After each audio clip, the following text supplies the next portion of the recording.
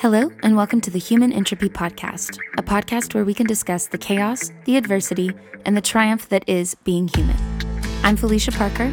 I live in Nashville, Tennessee, and I'm passionate about sharing the resilience I see in other people that inspire me to chase what makes me feel most alive. This is a place to be a friend, a place to encourage, and a place to challenge. This is Human Entropy.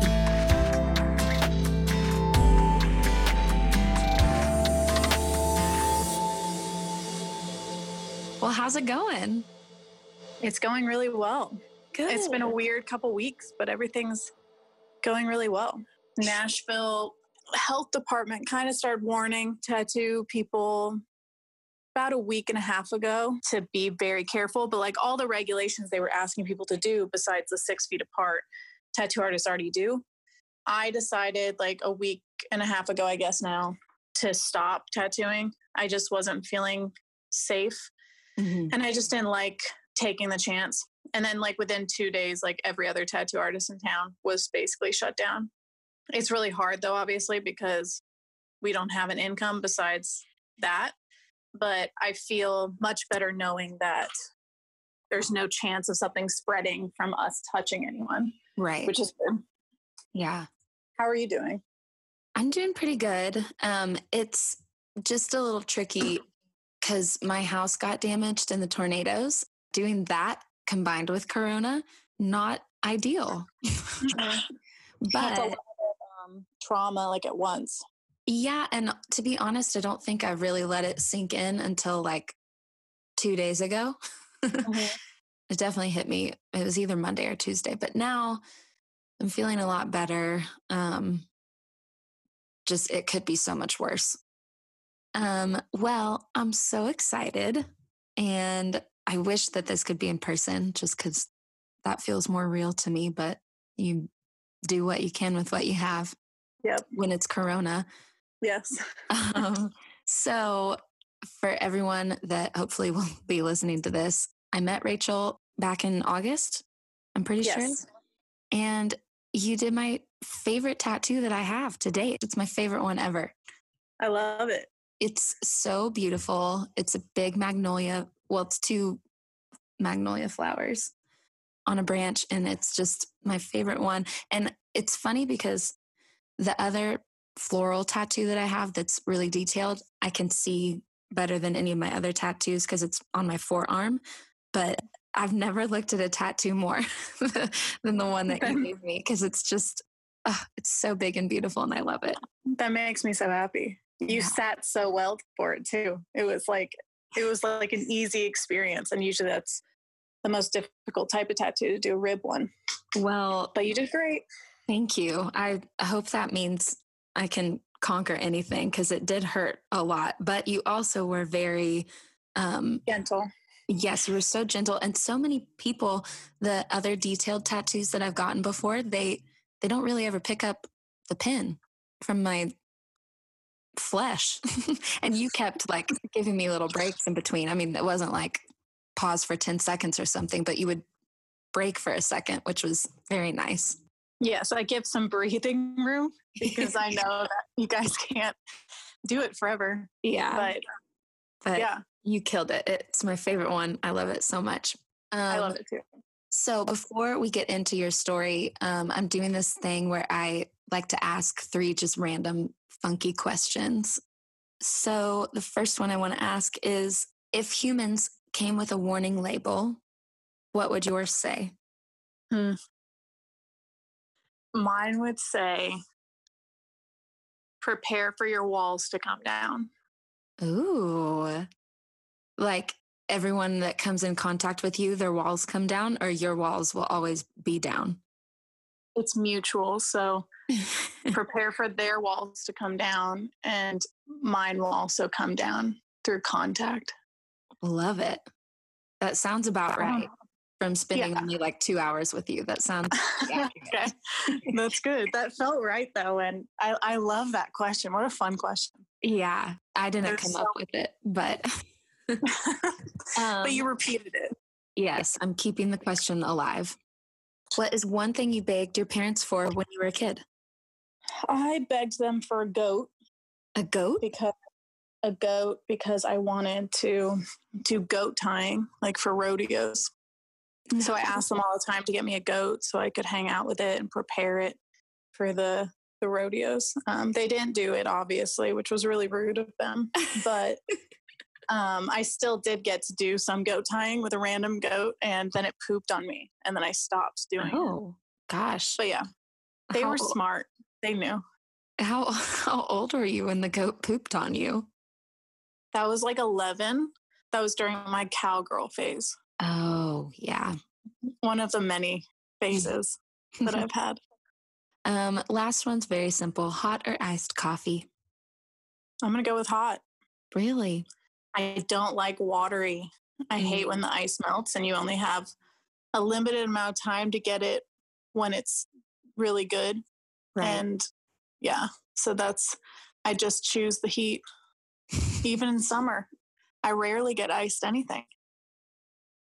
So you have one of the coolest stories I've ever heard, and not many. I mean, I've had a few tattoos, and I've never had an experience like when I got my tattoo from you, where it is so full of life. First of all, second of all, so authentic. Like there was no snobbiness about you, which I know that's not every tattoo artist, but there's been just a lot of experiences that I've had where it's almost like it's dark. It's a little bit dark. You know what I mean? Mm-hmm. And that is just so the opposite of you. And so your story makes it all the better. So if you don't mind, I'd love if you would share how you even got into it. I would love to share. First off, that was very kind of you. I was like, you don't get to always hear descriptions about what you do, but it's an encouragement that is needed. So thank you for that. Yeah. So my tattoo journey, I was in college at Lee University in Cleveland, Tennessee. I got there and I was studying computer programming, and then I got my master's in business. And during my whole college time, I was just really struggling. I think that everything hit the fan at once. And every mask and every wall and every single thing that I'd put up to protect myself to kind of just make it, because I just couldn't deal with the shame of struggling. Mm-hmm. They were slowly falling because you can't carry that weight for too long. Mm-hmm. And I got to the end of my master's. I was in my last semester, and I was like, okay, I need to go and get help, and I need to try, because I know I can't make it as an adult with this type of the habits that I had formed, the things I was doing behind the scenes. I just knew that my life would be cut short with the things that I was doing. I went to my parents. I finally told them about some things that had happened when I was younger that had kind of been the root of pain, because almost every habit that people have or something that we're seeing on the surface comes back to something when they got hurt at some point. Yeah. So it was finally time to talk about the beginning of when I got lost. And in that, my parents opened their arms up like the prodigal, like that whole story. It literally felt like they were like, hey, we're here. We're going to fight with you to get you back home. And home for me means that in myself, I feel safe with myself, that I'm at home with myself. And I felt like a foreigner in my body. And I just felt like the walls were so far from being held up anymore that I had to find a way to feel like I was home again. So I started going to trauma counseling. This was the first time that I decided to speak. And the scariest thing in the world to me was to be honest about myself. That was so scary, because I had built up such a wall of shame and fear that who I was and what I did was going to be rejected in some way. So the best way to hide it is to not speak. And so it was this massive transition of like, okay, my words have value. Me speaking them doesn't mean that I have sent a bomb out that's then going to destroy me. It means that I'm actually releasing something that has built up. So I started to talk, started to finally let things out. And I started to feel almost like the home that's like within me was being rebuilt, and like the structure was coming down, because it had to get back to that root of what did I build my life on top of, which was pain, that it needed to be rebuilt. And so I started to really find healing and notice the things that were around me that I needed to get out of my life, but I just didn't know how to do it. I get to my master's, like graduation. I'm graduating, and my counselor was with the school, so she couldn't counsel me anymore after the graduation. And she kind of sat me down and she was like, Rachel, I really think that you need to go and get some help and go to a treatment center. And she said, it's not because you can't survive based on what you've learned from these 6 months. It's that you need to separate yourself from the place of pain and go start new. And sometimes it means changing your location. So I chose to go to a treatment center like a week after I graduated my master's. No one knew where I went. I just disappeared. And I went to this treatment center for trauma, depression, suicide, addiction. And those were just kind of the list of things that I had put on my back and was carrying around with me as ways to not feel for a long time. So I got there, and a part of our therapy was art therapy. And I had done art my whole life since I was young, but I kept it to myself because I was so afraid of people seeing it. Because if they saw my art, this is what I told myself at this time, if they see what I'm creating from my mind, they're going to reject it just like they'll reject me. And it's too vulnerable of me to give this side of myself to them. And so I would keep my art to myself, and it became like this cathartic thing, but I did not want to share it out of fear. But when my therapy started to combine my healing with the vulnerability of creating, it became this platform of, I was able to start creating, I don't know, from this place, like there was such a lack of rigidness from me that came out. And I didn't notice until after that all of my art up until that point was so dark. It was put into like perfect forms because I was so afraid of anything abstract, because that meant that it like reflected my own shame almost. I started this competition or this type of thing with this girl I was in treatment with.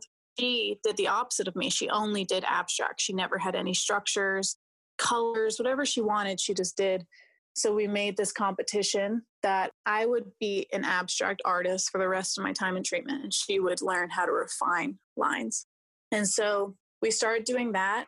And then it just became like me walking on my path to freedom was accompanied with like, say, like a paintbrush. It was like art had become my companion and the tool that I knew I was going to dig my way out of this hole. So while I was in treatment, it was the first time in my life that I recognized the mass suffering of people and pain, and how all of us, all the girls that I was there with for all the time I was there, every person felt pain, and then they chose a habit to numb it or to not to feel.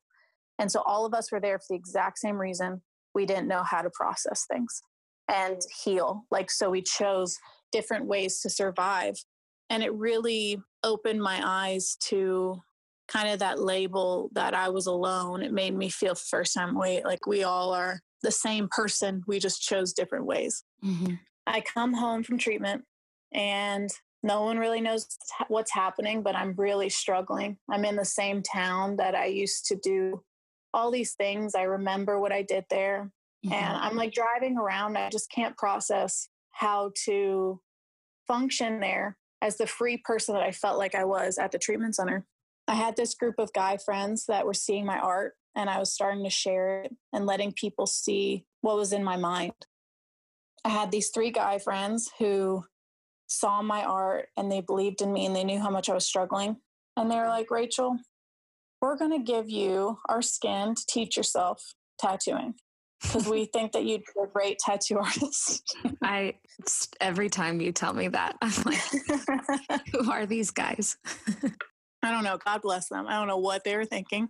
It was the sketchiest thing in the whole entire world. And I'm not ashamed of it because I've made my way out of that. But to start, it was literally the funniest thing. I remember them almost like having to convince me, because I loved tattoos, but it wasn't like I've grown up with this dream to do tattooing Right. and to be a tattooer. That wasn't, it would be a lie if I thought that that was my future. Mm-hmm. But what I didn't realize is them helping me create in a way. It's the only form of art where I can never obtain what I made. I can never keep it. And I have to release it. It is like in its nature, it is freedom if you're a creator. But it's really hard because you spend so much time making something and it has to walk out the door and it has to leave me. And so I started the journey. I was tattooing and I had done so many things that were illegal before that I wasn't even thinking about it. Like I just was surviving again, still kind of getting out of that survival mindset. And it really did feel like I've used this example before in my life that I felt like I had been drowning my whole life. And then when I went to treatment, I realized that I was actually just face down in a puddle. And my whole life I was capable of standing, but I had convinced myself that I was surrounded by water when in reality, all I had to do was turn my face and my nose would have been up enough to breathe. And it was that moment that almost like tattooing was God's way of throwing me a life vest, saying, hey, you can stand up now. Be still standing in the puddle, but I'm going to teach you how to be aware you're not ever drowning with me. So I slowly pursued it and I saw that people just kept coming and wanting to get tattooed from me. And I was like, what is happening right now? And it's like, it was kind of just this funny progression that was so natural. I never once posted and said, hey, I'm doing tattoos. Who wants to get tattooed by me? Like I never did anything to ask for this. It was like this flowing, it was flowing from within me and people were coming slowly but surely. Yeah. And I was teaching myself on their skin, which I don't recommend to anyone. But the second I started tattooing, like you can I'm not ashamed of any of those tattoos. You can look at them today and they look fantastic. And that's not out of pride. It's just it felt like I picked up a paintbrush and I was just teaching myself on a new canvas and a new type of like medium. So yeah, that was the beginning stage. Then I moved and left that city and I moved to Franklin, which is right outside of Nashville. At this point, I was in contact with a tattoo artist who was licensing me. And I was going through all those steps and kind of figuring out like, how am I going to build a business in this new city? No one knows me. And it's all about word of mouth and kind of naturally it has to happen. Yeah. And especially if I'm not in a shop, like a normal shop environment, it has to be word of mouth because you're not as out in the open as everyone else. And I just kind of felt like God just kept protecting me and saying like, I didn't create this for you to strive in it. Yeah. Like this was always meant to be your joy, Rachel. And so I really just I stepped back and continued to teach myself and excel and surround myself with a tattoo artist that like completely believed in me and taught me all the things you can't teach yourself. Now, within like 3 years, this process started 3 years ago in February. I now have a business that you can't dream of the structure that I've been able to create. This tattooing in itself is a very inconsistent business because you're basing it off of a want by people. It's not a need. It's not something that anyone needs. It's always a want and you have to put money aside. And usually it's something you quickly go and get within a week of deciding, or it's kind of just how the industry has been made. And I knew that that's not how I function. It's not how I produce. And that I value the time and the person's skin too much to do things quickly. Again, that's kind of changing the structure and hoping, oh gosh, I hope people believe in that and want to come to do something like that. So I kind of flipped everything on its head and it's just me and God in the whole process. And I've watched as this has grown to a level, I really have no idea how. It's kind of just, it makes me laugh and cry because I'm just so grateful. Yeah. So now this is my full-time job. I created a business. So my master's in business, they should be happy with me because I did do something there with my degrees. I created a business that I love, and it's growing and it's thriving, and it brings me a level of joy that I didn't think that I was capable of experiencing in life. The thing that used to be on the forefront of my mind 3 years ago when this whole part began was suicide. And every day that used to be an option since I was like 7 years old. And one of the first tattoos that I did when this process started was a semicolon on my wrist, which, if people don't know what the Semicolon Project is, it's for people who are struggling or have people around them that are struggling. And it's that instead of ending your sentence or ending your life with a period, you're putting a semicolon to continue. And so I did that on my wrist because at that point, I needed a reminder.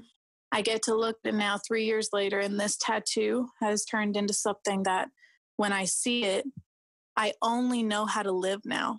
And I never thought that was possible. Yeah. Just to be able to, I don't remember the last time that was an option for me.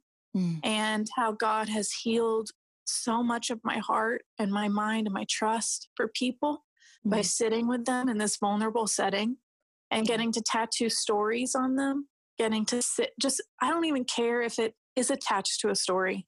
The person has a story. So no matter what, we're going to sit and talk about it. It is the most ironic and like wild thing that I get to sit in this position now where I'm consistently reminded of why I chose life. And it's because I'm around life all the time and I'm around people who make me feel alive. So yeah, that's a lot of my story. I love it. Such a beautiful story. I was thinking, it's pretty wild that you didn't want anyone to see your art starting out, and now everyone sees it, even though, I get what you were saying. You don't get to keep it, but you're sending it out in the world and it's on people's skin and it's not going anywhere. Yeah, isn't that the strangest thing? Like, I don't keep it, and yet it's here forever. It's just going to live on people. Yeah. Wow. It's so cool to think that, my art is like around the world, living.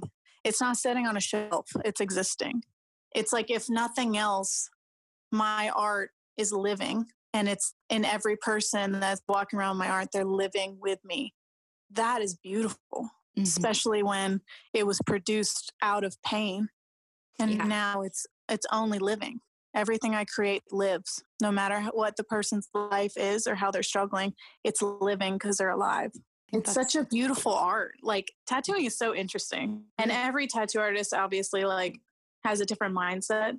I do things very different, but also I'm fully aware that I'm not the right person for everyone. But I love spending time with people. It's fun. Yeah. So are you still friends with those guys? Yeah, my original 3. The one of them, they're all musicians. They had tattoos. And they were kind of like, they were the perfect people to do it. They just kind of didn't care. Yeah. And I started by touching up their old tattoos, which was a really smart decision for me to do, because then it was like less of a chance of messing up anything because you're just strengthening the line that used to be there. And then, and it was so interesting too, because each one of them had a different skin tone. Like the palest white, like a Hispanic guy. And then the other guy was like one of my friends, and he had like a darker brown complexion. So I taught myself on all the 3 different skin tones that a lot of tattooing you don't get to practice on.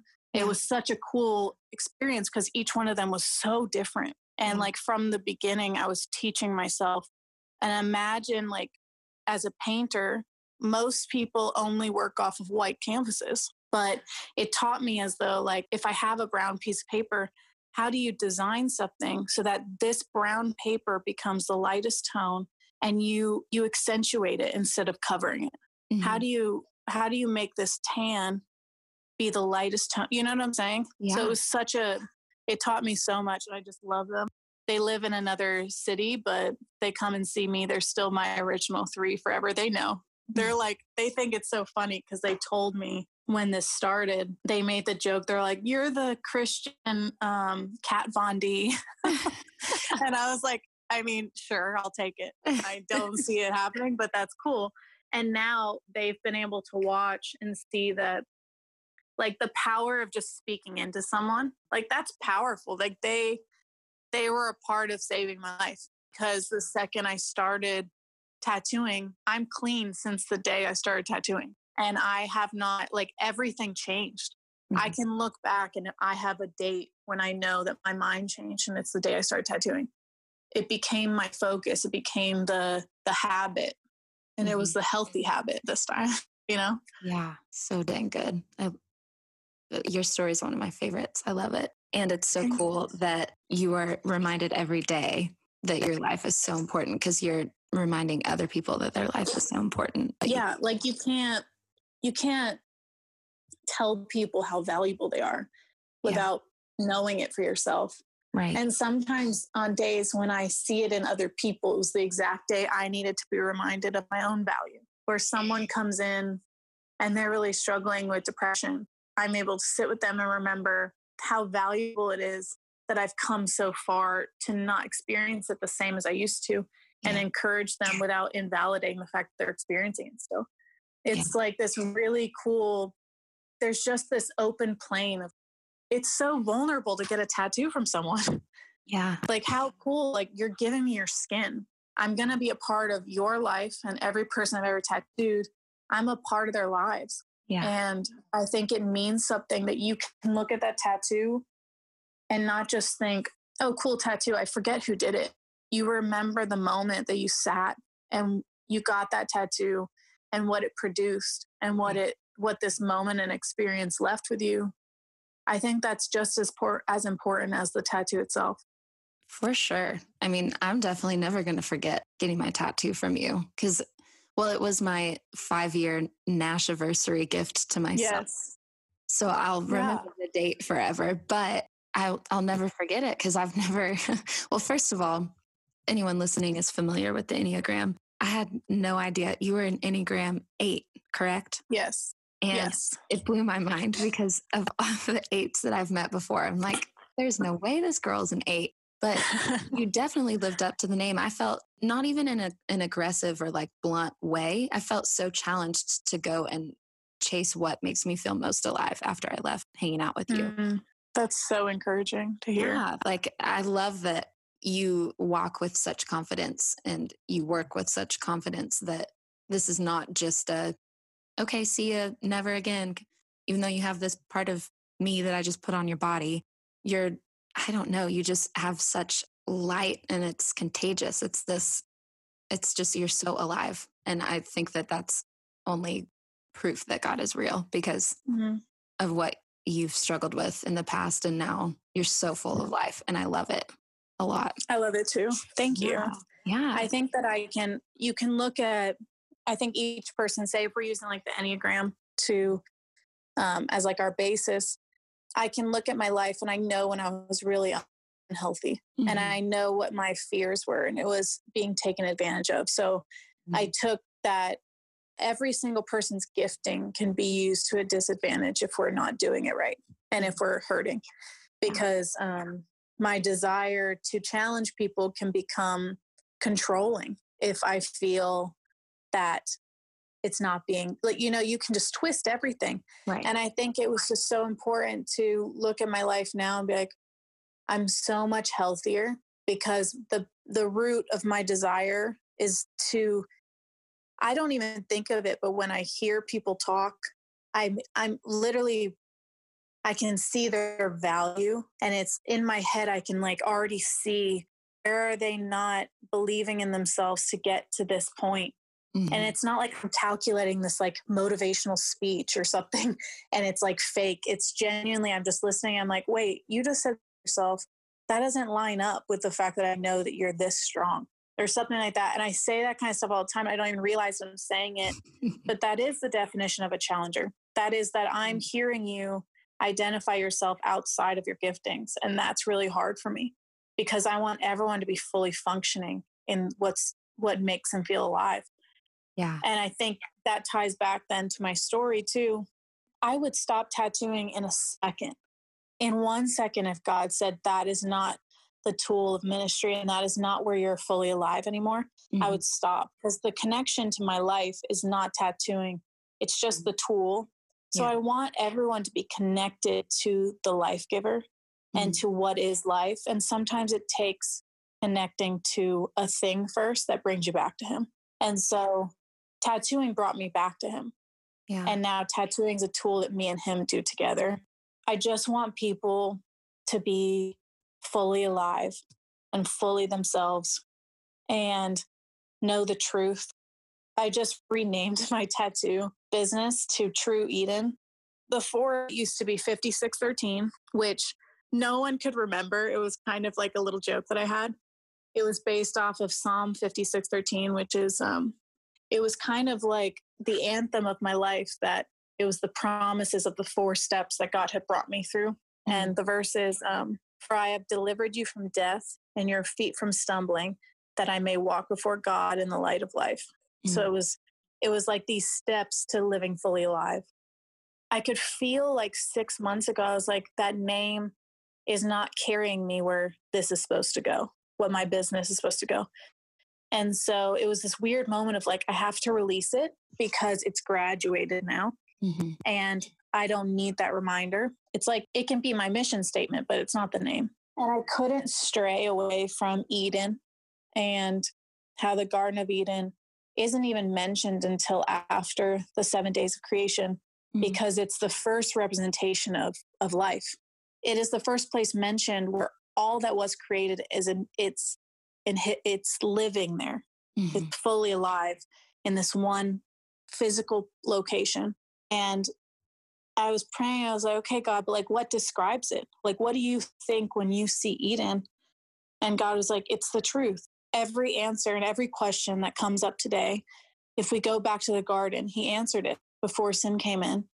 At Eden is when every intention, every will of God, of wholeness, is made there. And so it was this really cool like moment that I really feel called to bring people back to the garden and remind them of before everything came in, that their Father created them there. That is your place for all the answers, all the questions that we have, and the unanswered things that feel really difficult to process. All he asks is like, come back to the garden. All truth it lies there. And so that's kind of, I feel that is my mission is that. And tattooing is like a massive part of it. And yet it's such a small part to me. Yeah. I just want people to be alive. That's my goal in life. I love the name change. I think it's awesome. Thank you. Thank you. Wow. Yeah. I'm excited too. Well, that was so great. And I appreciate you being super vulnerable and of course brave because of it. But lastly, do you have a favorite tattoo that you've given? I'm looking at my little tattoo board right now. Let me see. Or maybe, I guess, favorite experience of tattooing somebody. It could be 2 different answers. I had a girl that I tattooed, I'd say about like 4 months ago. And like leading up to it, I just felt like God kept putting her on my mind. I felt like he said it to her for free. And it was like this weird thing. I was like, okay. So I wrote her and I said, hey, I'm going to do this for free. And the tattoo was going to be of a jar of clay or sitting on top of a table that would be represented by a line. And she came in for the tattoo. We sat together. She was telling me how, as she was praying about it, she was like, God, why would you have her do this? And that she felt like God said, I want you to know that you don't always have to pay or offer something to me for me to give it for free. So he wanted something to live on her body that was never paid for by her. That was just this really cool, like full circle connection of me obeying, and God was teaching her something. And all he asked of me was like, will you sacrifice like a little bit of your time? And I already got paid back from that, just from what I've learned from that moment. So that was one. They're all about God, so just prepare yourself. Everything. Like, usually those ones are just really fun for me. There's this thing that just says 840, It's on my board. It's like a digital clock. So it's like 0840. And it's this guy who he came in, he used to struggle with heroin and he was a drug addict. And he was praying to be saved and trying to figure out, like, God, I don't know how to get out of this lifestyle that I've created. And he woke up in the middle of the night and he saw 840 in his dream. And I can't remember all the other details, but basically it was like he kept seeing a digital clock blinking 840, 840, 840. Mm-hmm. Then he came out of the dream and he went and found, I don't remember what verse or chapter of the Bible it was in. He found it and it was something about like, you have been washed clean, like you are clean. And then from that day has never like had a drug again and like completely clean. Wow. Never desired again. It was like the promise was in that. So we tattooed the 840 on his chest as a living reminder of that dream that God spoke to him for the first time. Wow. Love that. But it was really small. So sometimes like the smallest ones, the semicolons, I really love. I'll always love doing those. Yeah, all of them. Yours. I love yours. I love mine too. I'm a little biased. I love yours. It's just so cool. I want to do more large ones like that. So that's my inspiration is you. Well, I'll send people your way. Thank you. If I know that they want large magnolia flowers. Okay. I feel like I asked you this when you were giving me my tattoo, but you take it seriously who you say yes to. Yes. Because you pray about it. You ask God, are they supposed to have that tattoo, right? Yes. Are they supposed to have it? And am I supposed to tattoo that person specifically at this time with whatever they're requesting? And you tell at least half the people that come to you no, right? Yeah, that was the number. Now I think it's getting refined more because I think people are learning what to ask me for. Because sometimes people brought me things I was like, wait, what? Did you even look at my profile? But yeah, it's kind of because God asked me to only do 3 tattoos per person. Really? And I don't understand all the answers to that. I think it's just a boundary. And I think that God's setting me up to do this for longer and for people to know that like this isn't like a shop. And I don't think it needs to be treated like one, that we get to choose these beautiful moments of 3 together. And that's what it needs to be. And so I think in that I'll tattoo any person that I'm supposed to. Like any person that comes, I won't tattoo anything though. And so I think that's the most important part. If someone brings me something that I don't feel that I'm supposed to do, I'll send them for that one to another tattoo artist. Mm-hmm. And then I'll say, if you have any other ideas, like I always want to work with them. And it's a little difficult to navigate because it can kind of feel like rejection, but it's not rejection. It's me saying, I actually care more to do things that we both love than me pretend that this is my style to do. It's a strange one, but I feel so much peace about it because the ones I do tattoo, I know every person when they leave, I sit here and I know exactly why God sent them to me. And it's not because I needed to be in their life. It's because they needed to share something with me that changed my life. I feel like to end, this will be my last question. And you go as in depth or as not in depth as you want. But what is something you think people that are struggling with some of the same things that you struggled with? What's one thing you think they need to know? No matter what you believe in or what's happening, by virtue of like existing, you're worth being alive. So you are here for a reason, no matter what. And then imagine if you knew you were created for a purpose, how much more value that means for you. And that there's always joy in the morning and there is light, and to surround yourself with people who speak life over you. And really just, I think the answer to everything is always inside of us. And sometimes we just have to dig and have like a position of hopefulness. And if we don't know what it looks like, start with like tiny little things where we just are grateful. And I think gratefulness teaches us hopefulness. That's the one that counteracts darkness is hope. So it's the best shield and best weapon you can ever have. Yeah. So that is it. And pursue your dreams, the things that make you feel alive. They change everything. If you were made to do it, if you feel it at all, like it's in you. And I just want people to find their place. I challenge people to find their place. Well, I think that if someone listens to this and they're not challenged, then I didn't execute this properly because I'm challenged right now. Coming in strong. Yeah. Well, I really appreciate you sharing all of that with me and with everyone that will listen. And I think that you have such a beautiful life and such a beautiful story. And it's very inspiring. And I just think the world of you. I appreciate you. You have never done this type of thing, but you make such a beautiful atmosphere. I feel so safe. And so I don't know if this is what you want to pursue, but you have a gifting in this. And I don't think you could get anyone on here who wouldn't feel safe talking with you. Well, dang. Thank you. It is right now. It is what I want to pursue. And I think you should. For sure. I think I want to. It makes me feel so passionate just to hear other people's stories, which is kind of the whole point of me wanting to start a podcast, is because I think we are so resilient. And most of the time we don't know it, or we don't see it in ourselves as easily as we see it in everyone else. But yeah, the amount of encounters and relationships and conversations that I've had that are so purely from God, it's like, yeah, I think the world needs to hear this. Yeah. And well, I'm leaving this conversation feeling strength in myself. Good. So you accomplished it, because when we get to speak, we're really hard on ourselves. So this really has encouraged me. So you're doing it. I'm thankful for it. I'm so thankful that you said yes.